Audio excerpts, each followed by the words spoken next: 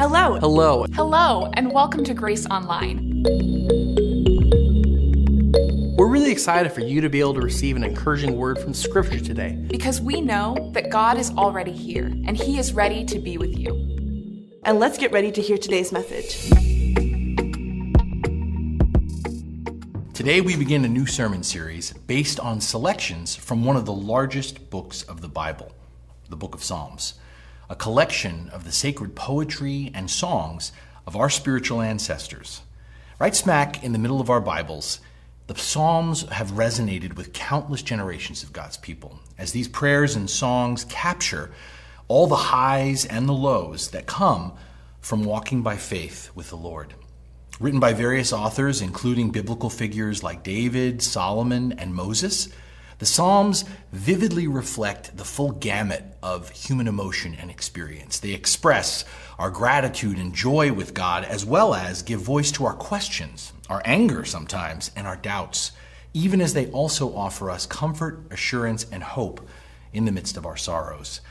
It's for this reason that we'll be exploring selections from the Book of Psalms over the next few weeks. Again, these ancient songs and prayers, we're going to pick out ones that relate to various themes in our lives, themes like joy and loss, anger, justice, peace, dealing with our enemies, and even being citizens of the world. Today, we're going to focus on the first two opening songs in this collection, Psalms 1 and 2. If you open your Bibles, you'll notice that Psalm 1 begins with a beatitude. It starts with, "Blessed is the one." And then if you turn to Psalm 2 at the end, Psalm 2 closes with a beatitude, "Blessed are all."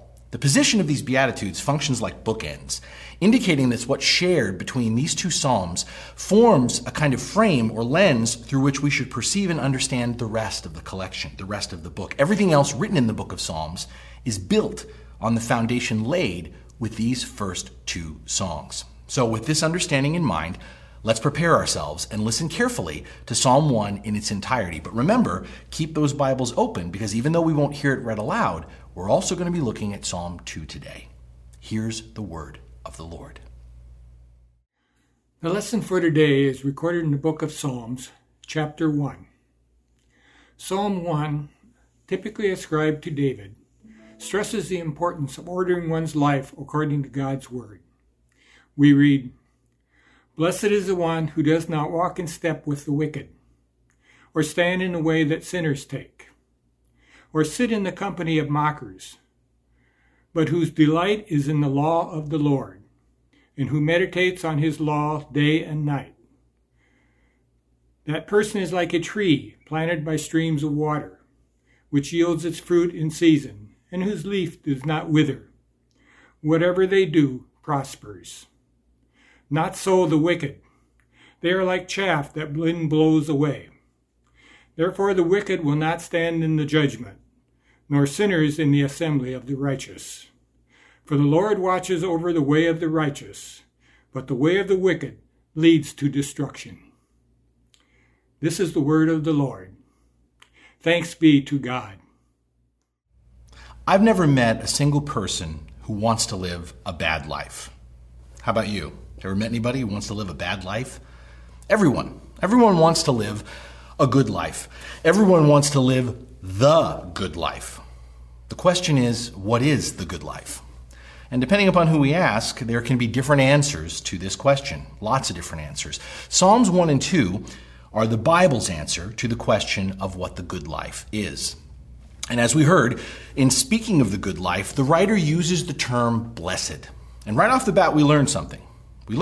Because to speak of the good life as the blessed life is to imply true goodness in life is not something we can earn or achieve on our own, but is instead a divine gift from above. The good life is something bestowed upon us. In other words, biblically, the good life is the manifestation and the reflection of God's grace in and through our lives.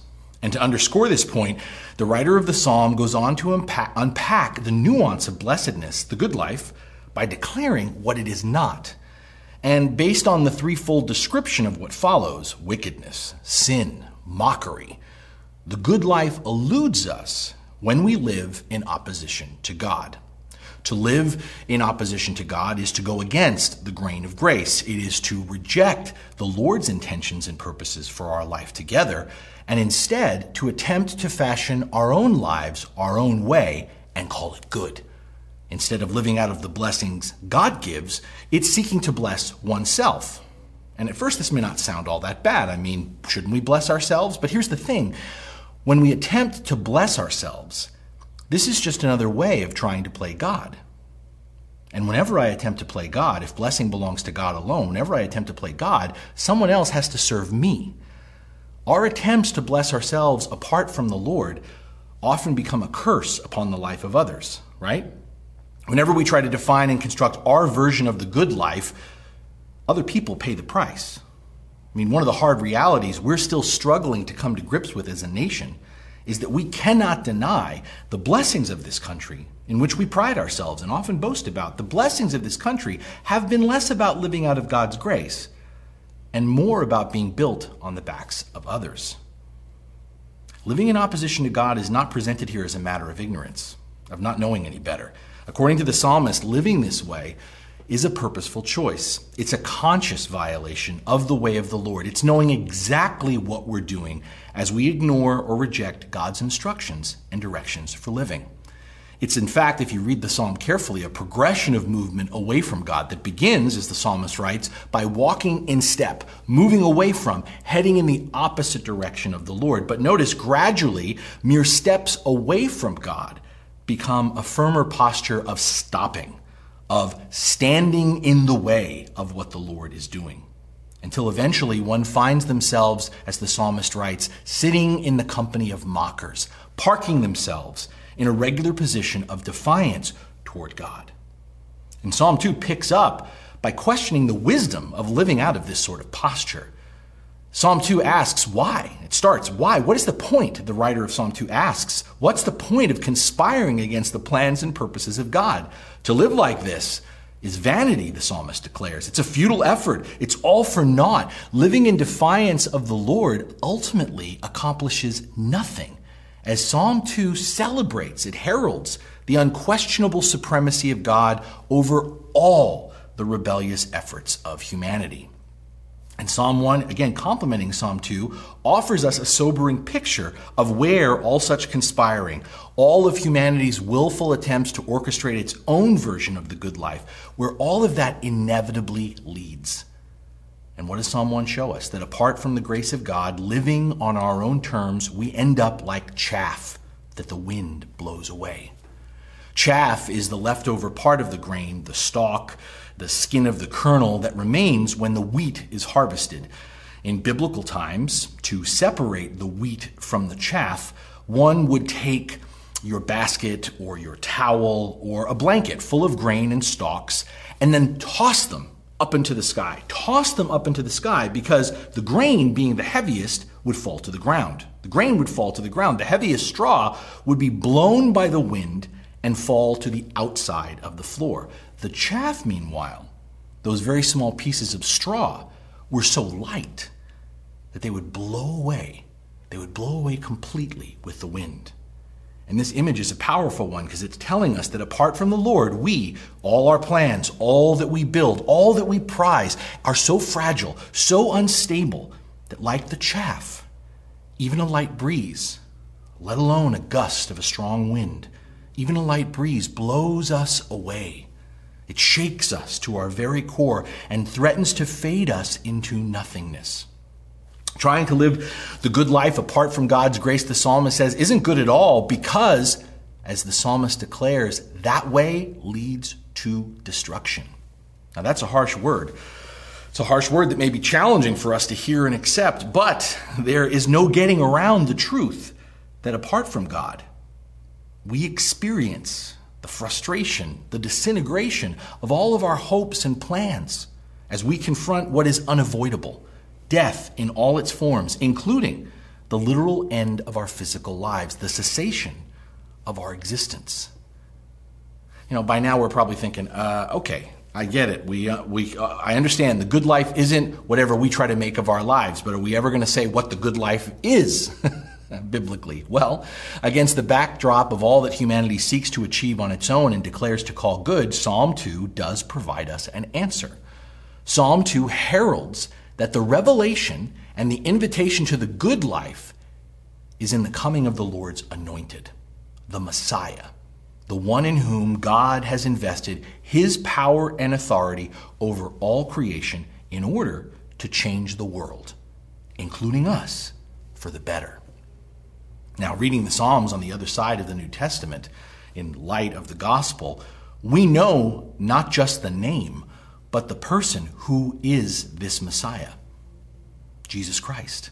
And so as Psalm 2 closes with this encouragement and warning at the same time to settle down and embrace and kiss the Son of God and take refuge in him, we discover the true good life can only be found by yielding to and following Jesus, his life, his teachings, his death and resurrection, as Christ, through all of that, reshapes and transforms our life and all creation.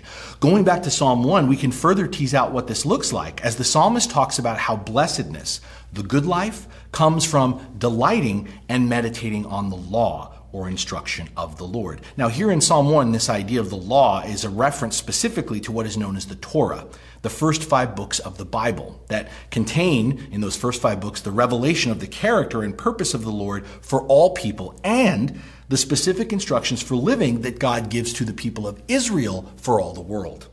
Every other book in the Old Testament draws its wisdom, its direction, and guidance from the Torah, from these first 5 books, from the Word of God that creates and sustains life. Now, unfortunately, from the very first moment this Word of God was given to us, our human tendency has been to receive this Word statically, merely as a bunch of rules and requirements that we have to follow in order to keep out of trouble. And because of this, our incessant fixation on arguing over the details and splitting hairs, trying to find the exceptions rather than internalizing the rule or overall code of life that the Lord gives to us, for this reason, the Torah, the Word of God, became flesh. In the coming of the Messiah, in Jesus Christ, we are given a living, breathing, perfect example of the fulfillment of the law, of what our humanity was intended to be, of what we can become if we abide completely in the Lord. Through the example and teaching of Jesus, we discover living the good life is less of a checklist and more of a posture and orientation. Jesus explicitly tells us living the life that our Father intended for us is not about religiously sticking to the letter of the law, as much as it is about embodying the spirit of the law. The good life is, in other words, reflecting to each other the character of the God in whose image we have been made. The good life is acting justly as a reflection of the God who is just. The good life is loving mercy as a reflection of the God who is merciful. The good life is living rightly as a reflection of the God who does right by us. The good life is walking humbly and serving others as a reflection of the God who humbled himself to serve us. The good life, then, is not about following a rule book or even a religion. The good life is living out of a deepening and maturing relationship with the one who incarnated all that is good, with Jesus Christ, who perfectly embodied all the blessings of living out of God's grace. Psalm 1 offers us 2 specific practical orientations for doing this, for living out of the grace of God that we're given. And while these 2 verbs speak of how we are to engage the word of the Lord, again, since Jesus is the Word of God made flesh, let us also hear these 2 verbs in terms of how we are to engage our relationship with Christ. First, the psalmist says in Psalm 1, living the good life is to delight in the word of the Lord. Delight means to find and take joy. Delight is to savor and to relish. We talk about reading God's word. We talk about listening and paying attention to the life and teaching of Jesus. Yes, but do we delight? Do we savor and relish God's word? Do we find and take joy in our relationship with Jesus? Do we receive the Lord's instruction and guidance out of obligation or out of desire? There's a difference.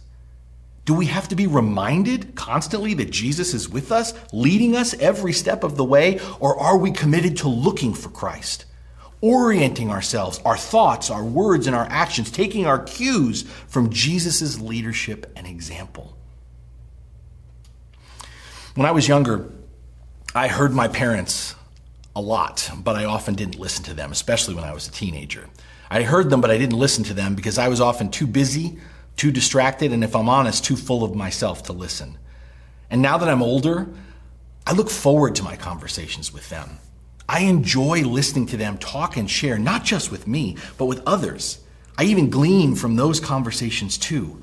And that's the point. Do we delight in the realization that our Heavenly Father talks to us, knows and understands us, and wants to be known by us, and seeks to lead us into the joy, contentment, and security of life? Or are we too busy? Let's be honest. Are we too busy trying to fulfill our own agendas? Are we too distracted by the worries and concerns of this world? Are we too full of ourselves to listen, to relish the God in Christ who is both with us and for us? Living the good life is to delight in the word of the Lord, but living the good life, the psalmist also says, is to meditate on God's instruction. And meditate is a distinctive word. It means to reflect, to mull over, to work over in one's mind, to chew on until digested, to internalize until it's a part of you. And again, we often admonish each other to study, to memorize, and to know God's word. And that's great. Many of us can quote to each other, to others, both chapter and verse of what Jesus said. We can quote chapter and verse what Jesus said. But do we get into the Word of God? Do we yield and let the Word of God get inside of us? Do we abide and allow the teachings and examples of Jesus not just to tickle our ears or warm our hearts, but begin to transform how we see the world, how we interact with each other? We say we believe in Christ, but are we following Christ? Are we letting the word of Christ not just be a part of how we think and feel, not just a part of how we think and feel, but letting the word of Christ actually change how we think and what we feel? Beloved, our Father wants us to be wise. Jesus comes to give us, to show us, to teach us wisdom, but wisdom and knowledge aren't the same thing. I can know the Bible, I can know the Word of God without living by the Word of God. We can know Jesus without actually following Christ. Even the demons know who Jesus is, but that doesn't mean they follow him. I can know Jesus without surrendering my thoughts, my words, and the actions I take from Jesus' direction. Whereas knowledge is about having information, wisdom is about discerning, judging, and applying knowledge to life. Wisdom is about being able to separate truth from fiction, right from wrong. Wisdom is about separating that which is temporary from that which is lasting. And my friends, the Bible isn't a textbook. Jesus isn't Google. Looking for information is one thing, but seeking wisdom is something else entirely. And wisdom comes from meditating. Living the good life is not just knowing about the Bible or even knowing who Jesus is. Living the good life is about meditating and living out of the grace, applying the wisdom that God offers us through his word, through following Jesus. And let's be clear, living the good life isn't a life in which nothing bad ever happens. But life can still be good even when things around us are bad if we understand that living the good life is living out of the blessing of the God who again is with us and for us, even and especially in the midst of circumstances beyond our control. Biblically, living the good life isn't living the easy life. Living the good life is a life of continued growth and being stretched. And that means living the good life then isn't always the comfortable life either. Living the good life is being repeatedly called to die to ourselves as we are in order to be resurrected into who we were created to become. And let's be honest, change is hard. Transformation takes time. And change and transformation are especially difficult when we aren't in control of either one of those things, but instead are called to submit, to yield, to delight, and meditate as our lives and our character, how we think, feel, speak, and act are continually being transformed by Christ. But make no mistake, living the good life is living a changed life.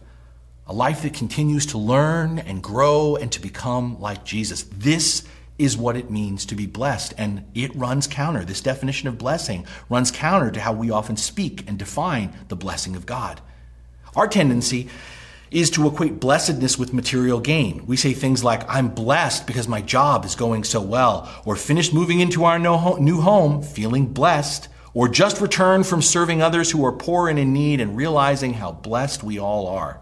Now, on the surface, all three of these statements don't seem all that problematic. I mean, isn't it right? Shouldn't we thank God and give him the glory for everything we have? Yes, of course.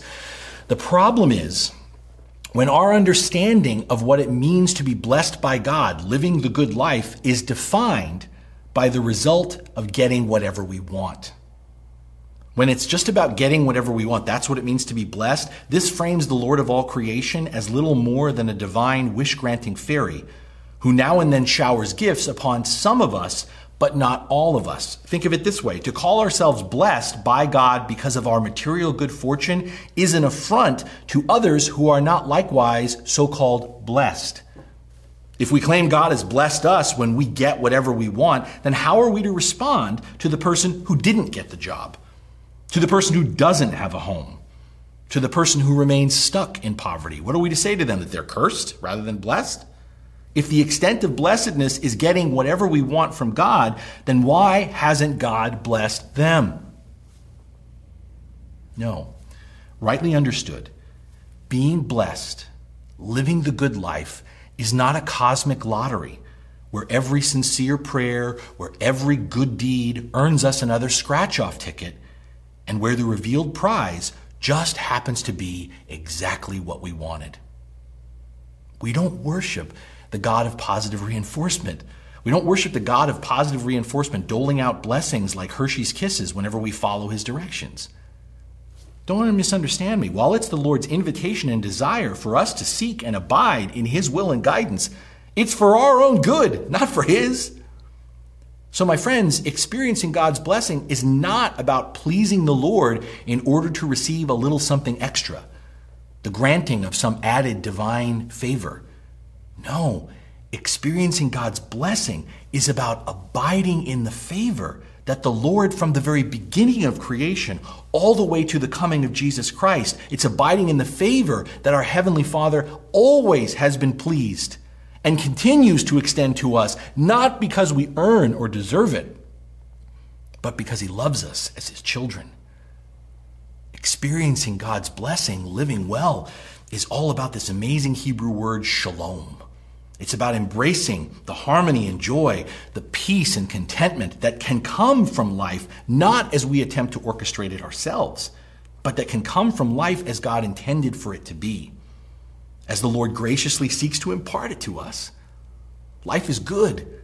We are blessed as we are through our Heavenly Father's inspiration and direction, growing, advancing, and prospering in all areas of life, such that our relationship with God, with ourselves, and with each other are aligned and centered in the truth and practice of divine grace and unconditional love. Again, to quote Jesus, living the good life is loving God with everything he's provided us, and likewise loving our neighbor as we also love ourselves. Now, for those of us who are visual learners, the writer of this psalm in Psalm 1 offers us a vivid picture of what living the good life looks like. Being blessed, living the good life, is being like a tree planted by streams of water, which yields its fruit in season and whose leaf does not wither. Now, who would have imagined that God, in calling and inviting us to experience the good life, would have told us to make like a tree? But then again, if we think about it, as witnesses to history, trees are signs of stability and endurance in the midst of a volatile and changing world. Well-rooted trees stand the test of time. Just go visit the sequoias. And as the psalmist also notes, trees, when healthy, when they're connected to the right source, trees are vibrant and fruitful. Trees are fruitful in that many produce actual fruit we can eat. But trees are also fruitful to us in that they provide us oxygen. Did you know that one mature leafy tree will provide enough oxygen in one season for 10 people to inhale in a single year? It's amazing. As trees prosper, we prosper, for trees not only provide us oxygen and food, they also clean our air. They offer a home for wildlife, and they give us a means to build things. And something noteworthy about this image of a tree is the stability, the vibrancy, the fruitfulness of a tree is, like us, dependent upon the grace of God, dependent upon the gifts of rich soil, regular sunlight, and of course, a constant source of water. The tree can't self-actualize. The tree can't make this happen. God does. In fact, the psalmist specifically connects the prosperity of the tree to the streams of water by which it is planted. The point is, living the good life, like a tree, is all about being rooted in our relationship with God. And again, being rooted is to delight in the Word of God, the person of Christ. That's one of the reasons why we gather each week, to listen, to sing, to rejoice together as the church in the grace of our Lord, the good news of the gospel. But being rooted again also is to meditate on God's Word, the life, the teachings, the death, the resurrection, the call of Christ on our lives. It's for us to mull over together, to converse, to talk about it, to share the gospel with others, to reflect Christ in our homes, how we break bread, how we engage in community together. Biblically, the blessed life is like the picture of a healthy and thriving tree. It's stable and fruitful and brings life to others. So being rooted is to live out of the blessing. The blessing not of our job or our home or our health or the blessing of our standard of living. It's living out of the blessing of knowing and being known by the God who gives hope to the hopeless. The God who loves the unlovable. The God who comforts the sorrowful. This same God who in Christ has offered us through his Spirit this same power to encourage and comfort the hurting, to unconditionally love those who perceive themselves beyond loving, to offer living hope to any who have given up on themselves or given up on this broken but still beautiful, still redeemable world in which we live together. And so you see, the good life is not a single life cycle of planting, watering, budding, and harvesting for ourselves, whatever we make out of life. The good life is a regular rhythm of soil enrichment, branch pruning, root deepening and strengthening, and seasons, not just one, but seasons of fruit bearing. The fruit of the Spirit: love, joy, peace, patience, kindness, goodness, gentleness, self-control, all for the sake of others, all for the betterment of this world. And so we come back to where we started. What is the good life? How would you answer that question? Don't respond too quickly. Think carefully about your answer, because how you respond will have massive implications on the rest of your life. Because whatever you think the answer is to the good life is what you will live and strive for. So ask yourself, what motivates the things you do? Seriously, honestly, what captures your imagination? When you take the time, if you take the time to silence all the busyness and distractions that swirl all around you, what are the things you find yourself thinking about? Have we fallen victim to the temptation of defining the good life in terms of, if I only had? What's the one thing in your life that you tell yourself would make you happy? What is it? Everyone wants to be happy. People define the good life in different ways, but everybody wants to live it. And my friends, we can spend our money, our time, and our energy chasing after our answer of what the good life is. We can spend the first half of our lives preoccupied, obsessed, driven, burdened by answering the question, what do we want to be when we grow up? And then we can end up spending the last half of our lives hoping that we've done enough, trying to justify our relevance and significance, trying to secure and hold on to our legacy that we've built, even as the world begins to pass us by. We can run ourselves into physical, mental, and emotional exhaustion all along the way, only to finally see it all that we've worked for, all that we've built our lives on, becoming like us, nothing more than dust in the wind. But what if the good life we're all striving for isn't the good life we were created for? What if being blessed isn't something we have to earn or achieve from God, but is a relationship we already have of grace, hope, and love with God in Christ that we're invited to live out of today? What if, instead of always trying to prove ourselves, Instead of believing we need to secure our future, what if instead of being haunted by the stress and the pressure that we're missing something, what if we lived out of knowing who we are in Christ?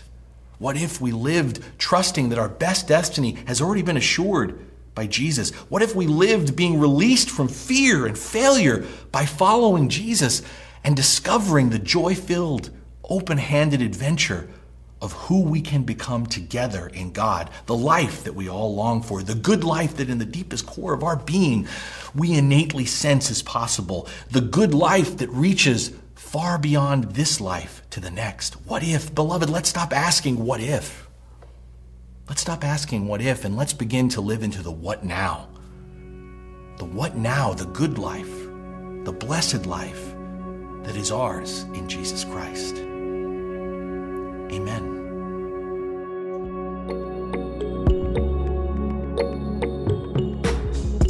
If you'd like more information about our church, please visit us online at gracehb.org.